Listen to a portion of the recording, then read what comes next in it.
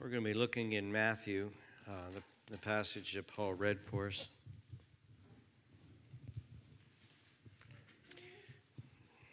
Dave and the boys are playing at 5 o'clock tonight. If you want to hear some good music, 5 o'clock tonight. And yes, I'd like to reiterate, we have a very, very good working text alert system here at the church. Important information gets passed along through text messages. If you're not on it, please write down your name and your phone number that you would like to get texts to and give it to somebody, and one of the deacons or one of the elders, and we'll make sure that you get on that list. And those are very, very helpful ways of us getting information out to people quickly. So you're more than welcome to be on that list, whether you're a member or not. We'll get you on that list. Let's pray together. Father in heaven, we ask that you would please be with us, and we pray that your grace and power would be at work in our lives, that this message would be a demonstration of your spirit and of power, and that you would come in our midst and teach us and be with us and help us, Father. We see in this text something, once again, that we continually ourselves wrestle with, and we pray, Father, that you would help us and give us a vision for more and for better and for change and for growth and for grace. Help us, we pray now, we ask. Help us to have tender hearts and open hearts and willing hearts and teachable hearts. And help us, we pray, Father, to have determined hearts and wills, to live for you in this life that you have given us, to live for your glory. We pray this in Jesus' name. Amen. We have an absolutely wonderful Savior who is our shepherd. And you'll see the title of the kind of long title of the sermon today in your bulletin. A wonderful Savior, but frustrating sheep. And I actually should have put a wonderful shepherd, but frustrating sheep. And then getting beyond little faith to great faith. And that's pretty much the outline of where we're going today.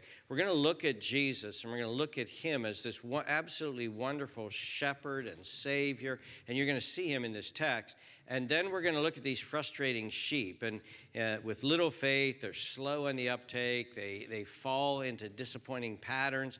And then we're going to go back and look at this wonderful Savior once again and shepherd who is the answer to their need and their problem.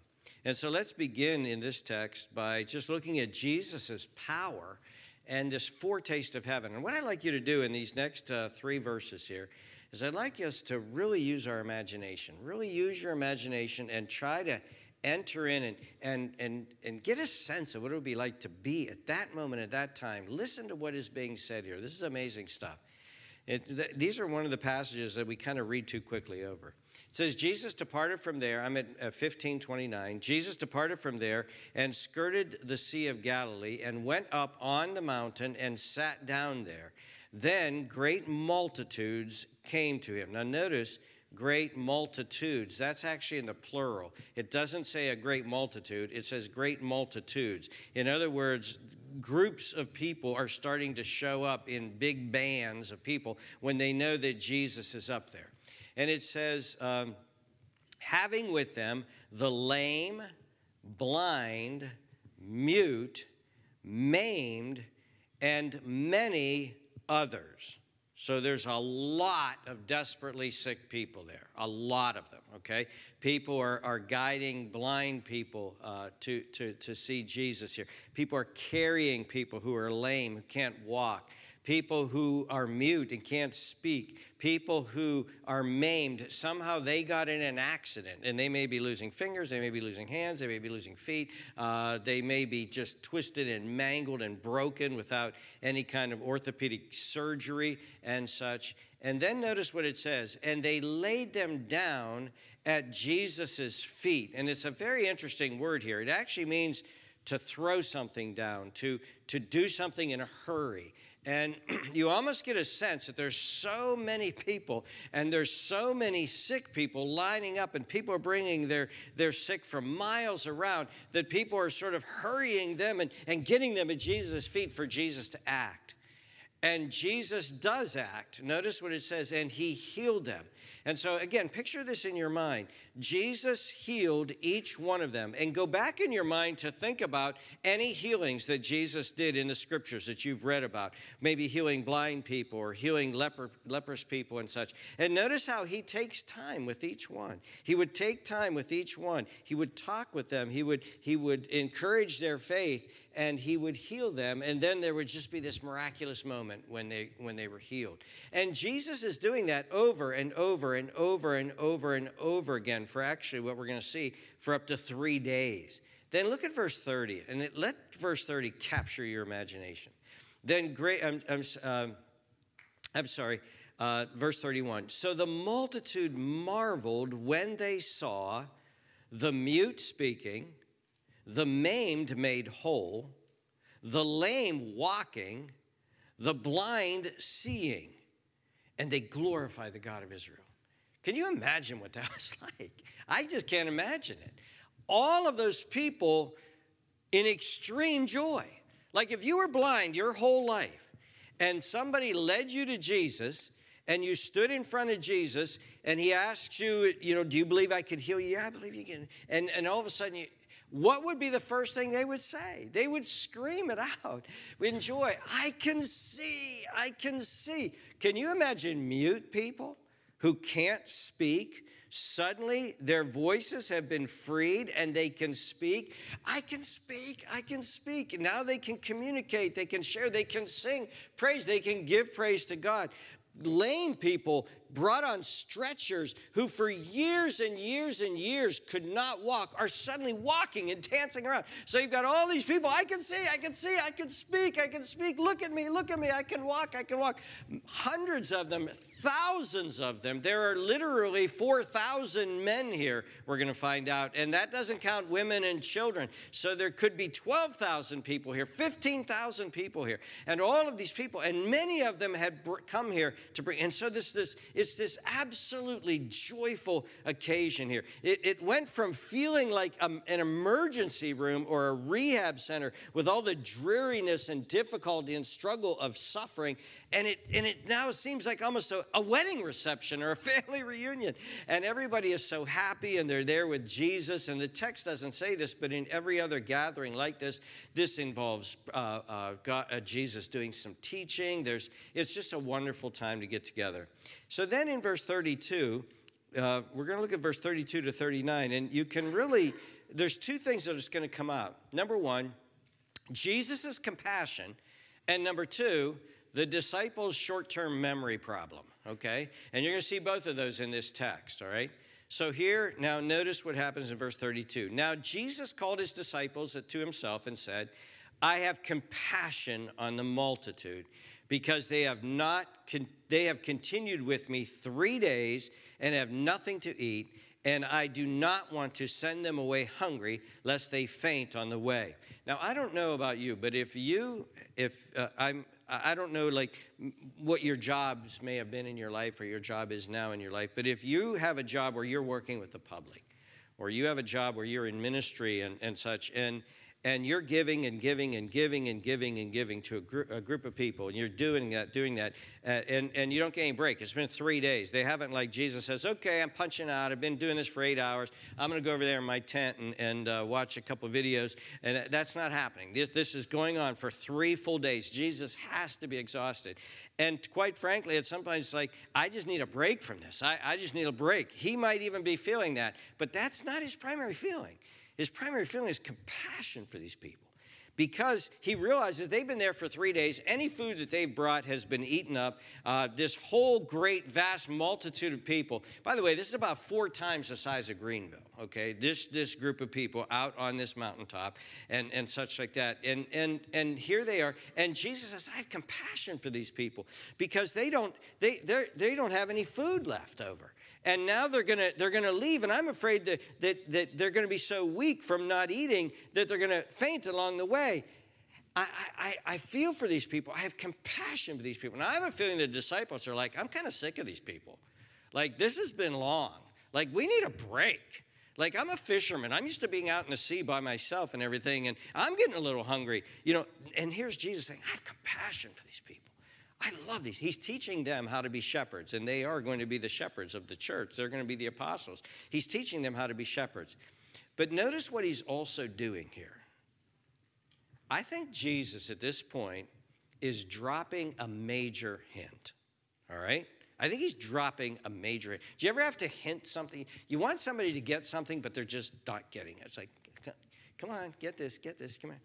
I'll give you another hint. Let me give you another. I think Jesus is dropping a hint because notice the scene here. There's 4,000 men plus women plus children. They're hungry. Jesus is concerned about that. And it's almost as if Jesus is saying, come on, guys, put the pieces together. Come on. What are you supposed to say now? And notice how short-term memory loss problem they have. Verse 33, then his disciples said to him, where can we get enough bread in the wilderness to fill such a great multitude? Dear friends, it was only a chapter and a half ago that he's already fed 5,000. So now here's with the 4,000. And it's like Jesus wants to go like this, you know. Can you guys not get this, you know? And so then he gives them another hint. Why? He's a very patient, loving Savior. Okay? He's very compassionate and patient with his disciples as well. He gives them another hint. Verse 34. He said to them, how many loaves do you have? See, he didn't say, go get the bread. I'm going to feed them again. What's the matter with you? I just did this. He actually gives them another hint. How many loaves do we have? It's like, come on, guys. See, what they were supposed to do at that point is now they were supposed to hit their foreheads and say, oh, that's right. It doesn't matter what we got. We got you, Jesus, here. We're fine. Hey, guys, remember, it was just a couple months ago, remember? No, they didn't do that. They just give them a number. They said 7 and a few little fish. So they didn't get it. So then Jesus commands the multitude, and now from verse 35, it's exactly like what happened just a chapter and a half ago. So Jesus commanded the multitude to sit on the ground. He took the 7 loaves and the fish, gave thanks, broke them, and gave them to his disciples, and the disciples gave them to the multitude. And so they all ate and were filled. So about 12 to 15,000 people ate all the bread and fish that they were filled. In fact, they were so filled that there were fragments of bread left over. And so it says they took up 7, and the New King James, it was very, very accurate here because the Greek is very specific here. 7 large baskets full. You see, when the 12 baskets the last time were picked up, they were the small hand baskets that people give. But very few English Bibles picked up on this, and the New King James did. There were 7 large baskets full of fragments. These are big bushel-type baskets that were left. That's important because Jesus is going to talk about this in a few minutes. Now, those who ate were 4,000 men besides women and children, and he sent away the multitude, got into a boat, and came to the region of Magdala. So here we have Jesus moving again. So that section, we see Jesus' compassion and the disciples' short memory loss. Now we have another section, and we could entitle this one, They're Back, and or Here We Go Again. And that is the Pharisees and the Sadducees. Look at verse 16. Chapter 16. Then the Pharisees and the Sadducees came, testing him, and asked him that he would show them a sign from heaven. Now, you have to realize the Pharisees and Sadducees don't like each other at all. They're actually political rivals. Excuse me, I'm sorry. They're like the Democrats and Republicans are in our generation.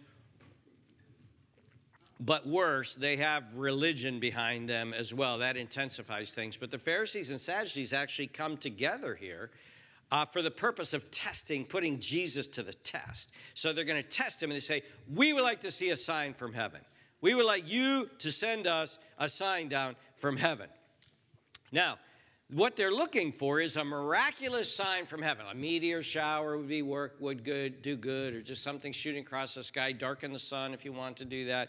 Give us some kind of really powerful sign. And this is This is their way of saying to prove whether you're the real deal or not. Now, this continues on throughout the history of the church. In fact, in 1 Corinthians 1, Paul writes that even in his preaching, he said this, 1 Corinthians 1:22, the Jews seek a sign, request a sign, and the Greeks seek after wisdom, but we preach Christ crucified, to the Jews a stumbling block, and to the Greeks foolishness. We don't give out signs. We don't give out signs on demand. We're not magicians here. This is not what we do, even though the apostle that wrote that certainly had miracles in his ministry at times. So Jesus' response is very interesting, okay? He says this, look at verse 2. He answered and said to them, when it is evening, you say, it will be fair weather, for the sky is red. And in the morning, it will be foul weather today, for the sky is red and threatening. So here you're good at looking at the meteorological signs and determining you're aware of the signs of what's going on in the morning sun and in the clouds. And then he calls them for the second time hypocrites. He says, hypocrites, you know how to discern the face of the sky, but you cannot discern the signs of the times. So you're good at determining some signs, but you're totally blind of the signs of the times, of what is going on, of what's happening around you right now. You had John the Baptist preaching and such like that, and you opposed him. You have me coming, and you know that I perform miracles. You've seen the crowds. You've seen what's going on here. You've heard all of the reports, and yet you can't pick up on any of this. You don't get it. By the way, we run into this today. In my lifetime, I have had many people say to me, Pastor, I won't believe in any of this unless God gives me a sign.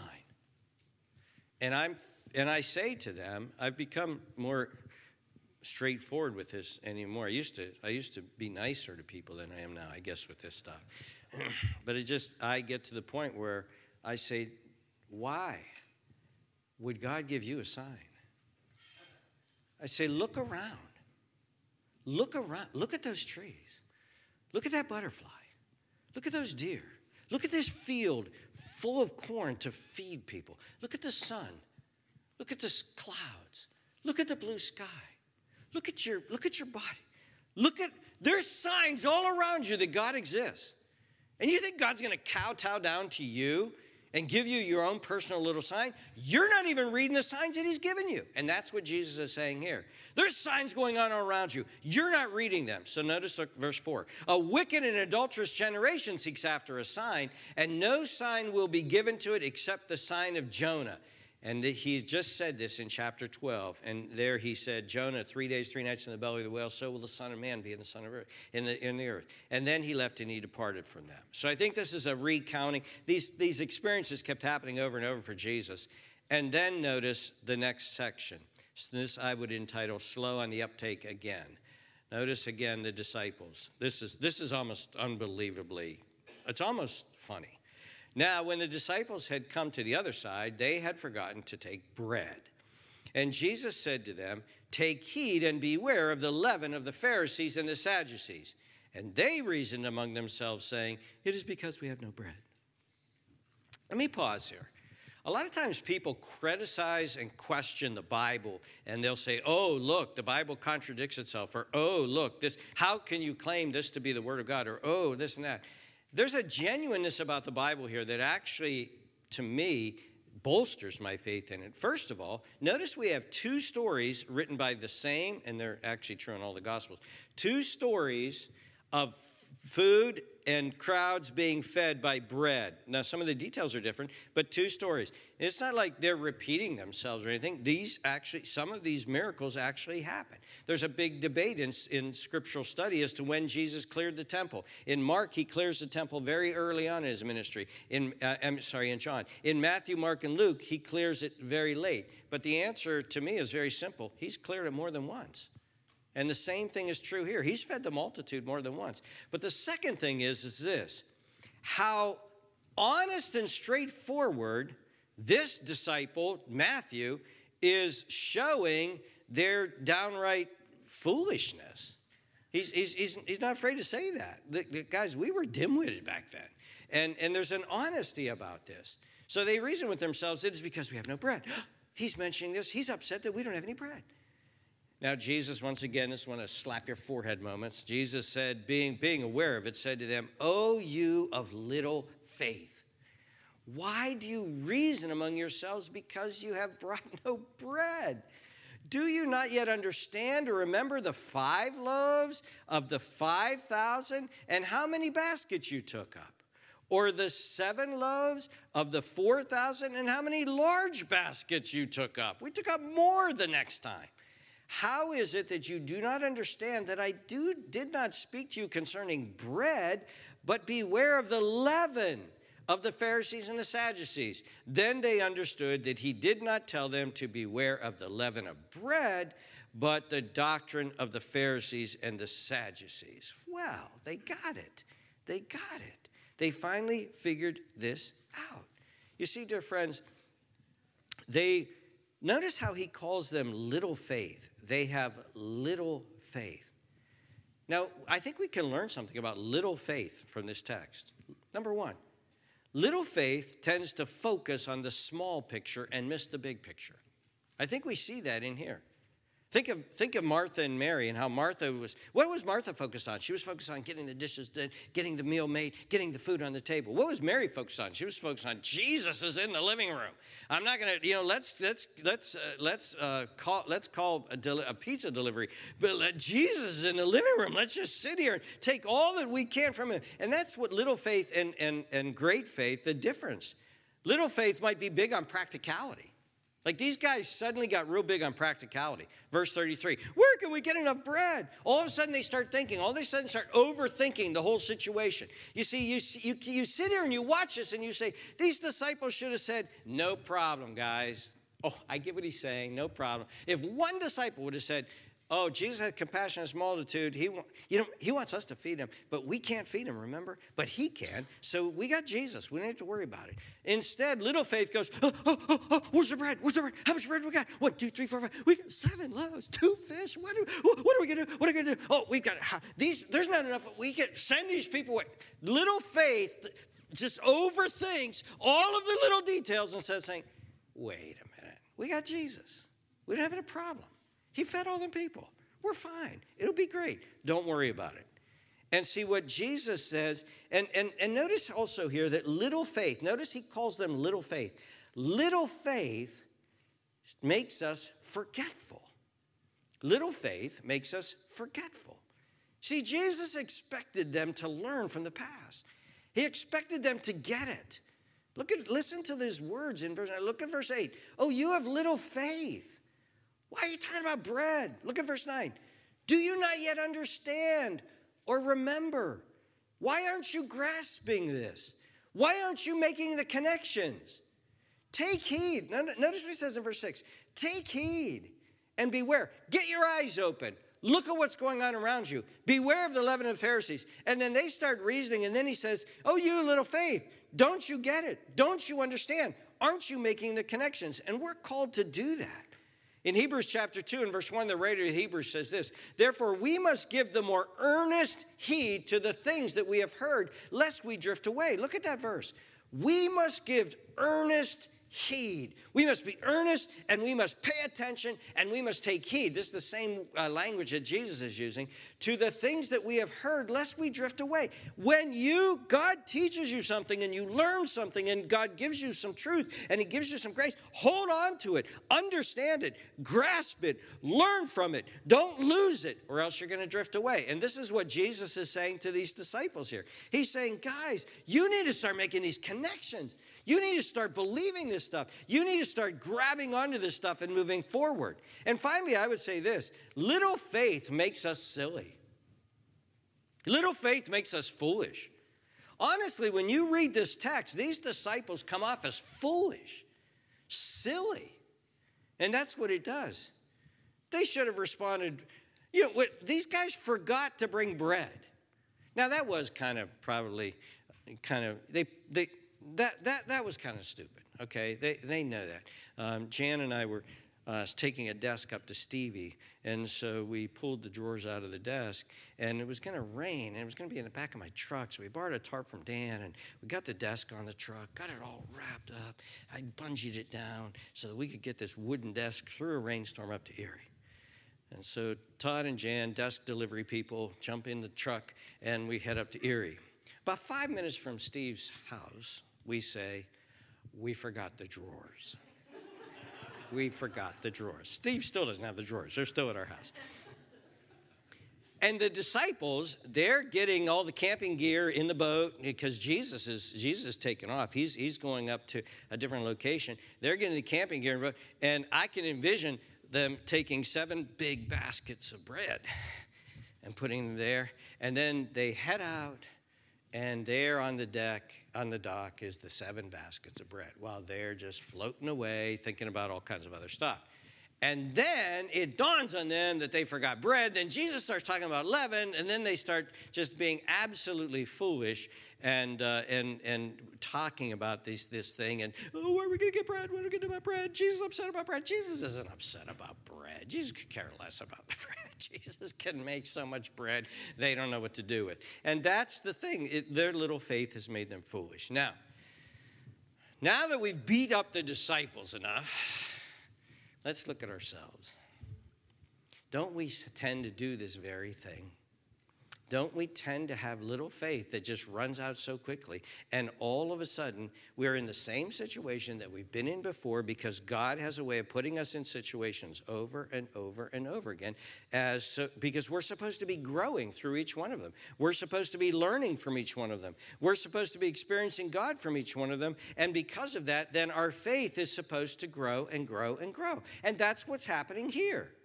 We have this huge multitude. They're hungry. We don't know what to do. Jesus says, I'll show you what to do. Here, he thanks God for the food. He passes it out and then eat. And then they come in a month or 2 later, the exact same situation. And what they were supposed to do was grow from that one. They were supposed to grow and grow and grow. Jesus, these guys are in the water, and there's a storm. And Jesus wakes up and calms the storm. They said, well, who is this guy? They're in the water again. Jesus is walking on water. And they're all amazed by it, freaked out by that whole thing as well. And they're going through these experiences. Their faith is supposed to grow and grow and grow. But their faith doesn't grow. And that's why he keeps telling them, listen, your faith has got to be growing. You should be growing. And you and I think we need to challenge ourselves. We need to be challenging ourselves. We need to be raising the expectations for ourselves. We all do. I do. You do. We all do. Listen to how the apostles spoke to their people. Basically by saying, by now you ought to be this. By now you ought to have grown. In Hebrews chapter 5, verses 12 to 14, the writer to Hebrews writes this, for though by this time you ought to be teachers, you need someone to teach you again the first principles of the oracles of God. You have come to need milk and not solid food. See, by now they should be on solid food, but they're still drinking milk. For everyone who partakes only milk is unskilled in the word of righteousness, for he is a babe. But solid food belongs to those who are full age or mature. And that is those who by reason of use have their senses exercised to discern both good and evil. Again, in 1 Corinthians 3, Paul writes to the Corinthians, he says this, brothers, I could not address you as spiritual, but as worldly, as infants in Christ. I gave you milk, not solid food. But you are not ready for solid food. In fact, you are still not ready. And notice what they're trying to do. They're trying to push the believers on. They're trying to push them to greater faith. They're trying to push them to greater maturity. They're trying to push them to grow. And what I'm saying to us, dear friends, if we're listening to the Bible here, what God is saying to us is this, I expect more from you. I expect you to grow. I expect you to take these lessons that I give you and advance from them. Grow from them. I expect these challenges that I send you, these trials that I send you, and as I deliver you and as you work through them, I expect you to grow from them. You know, occasionally, I'm not a real journal person. I don't write stuff down a lot. I'm not that kind of person. I wish I was more of that. My wife is wonderful at it. But occasionally, we've done prayer journals, especially for family devotions, and we'll write down what we're praying for as a family. And then what is always amazing, though, about a prayer journal is you go back 6 months. You go 6 months afterward, you go back and you read the prayers that you had in this prayer journal, because you forget them. And you read those prayers, those things that you were praying for, and lo and behold, every single one of them, you now, 6 months or a year later, you now look and you see how God delivered, how God answered, how God worked, how God provided, how God saw you through. And it's really, really an encouraging thing. It's an encouraging thing. And what happens is that you recognize that every trial that you went through. Now think of yourself. Think of every trial that you've been through in your life. Think of all the difficulties that you faced in your life, all of the fears that gripped you in your life, all of the anxieties that you struggled with. Think of surgeries you went through, or financial crises, or relationship struggles, or persecution for your faith, or fierce temptation to do wrong. All the hurt that you felt. And through each of those trials, what happened? Well, if you're the average Christian Joe, like I am, and we all probably are, we prayed, and we panicked, and we prayed, and we tried to apply the promises of God, and we prayed, and we panicked, and we asked others to pray for you, and they prayed, and we panicked, and then God saw us through. God was faithful. God kept his promises. We made it. God helped. God delivered. And that whole process is supposed to be a learning process, a growing process, a faith-increasing process. We're supposed to be learning from our lessons. Jesus said, take heed, learn, grow, understand. And he's expecting that from them. And dear friends, he should be expecting it from us, Let me encourage you to think about something. Little faith overthinks things and fusses too much. I know this, not because I'm a pastor and I see it in other people. I know this because I'm a Christian and I see it in me. Little faith overthinks things, almost overplans. Now, there's certainly a place for planning. The Bible speaks that there's a certain place for planning ahead and things like that. There is a place for that. And that's not little faith, but if you do that and you have little faith, I'll tell you what you're going to do. You're going to overthink, overplan, overfuss, overworry. And you're not trusting God. Where do we get bread? How many baskets do we have? How are we going to feed these people? What's 2 fish going to do? How are we going to do this? How are we going to do that? How are we going to do this? How are we going to do that? That wasn't what they were supposed to do. They were supposed to say, Jesus, we have a problem. You are almighty. You are God. You can handle this, so just tell us what to do, and we'll do it. We're leaving the problem of how to feed 12,000 people right now with 7 loaves and 2 fish. We're leaving that to you. We're just going to sit here. We're going to wait for you to tell us what to do, and we'll do exactly what you tell us to do. Fully confident you got this. Fully confident this is nothing for you. We don't even have to keep overplaying the sermon. We don't have to lay in bed at night just thinking crazy. We don't have to get ourselves anxious. This is you. This is you. This is what you got. That's what great faith does. Great faith says, oh, wait, let me think. Oh, wait, oh, yeah, this is a concern for me. Oh, wait, let me think about this. Yeah, this is a concern. What's my responsibility? Okay, now what do I do? You know what I've had to do in my life, and I've been trying to get better and better at this, is stop overthinking things and just give them to God. Trusting and knowing that he's God. Hey, God, I've got this problem here. I've got this problem, and I'm not sure how I'm supposed to work it out. Tell me what my responsibility is. Just tell me what to do, and I'll do. But in the meantime, here, it's yours. Take it. You said, cast my cares upon you. Here you go. Take this one. And in fact, I'm not taking it back. Because if I take it back, then that means I don't trust you. I'm going to trust you. And Lord, when I find myself taking it back and start thinking again, start trying to think if these little spindly arms could really win this battle. I was, oh, God, I'm being a fool again here. I'm sorry. It's yours. I promised you this was yours. This wasn't on me. And I promised you that I would trust you, and I'm going to trust you, and I'm not going to do this. That's taken care of. And you know what's going to happen? You're going to have the peace that passes understanding. And you're going to have joy. And you're going to actually enjoy life. So imagine you're on this boat in the Sea of Galilee, which is a really nice place. And you're on this boat, and the sun's shining, the water's so beautiful. We forgot bread. We left the bread back on the dock. We're going to Jesus.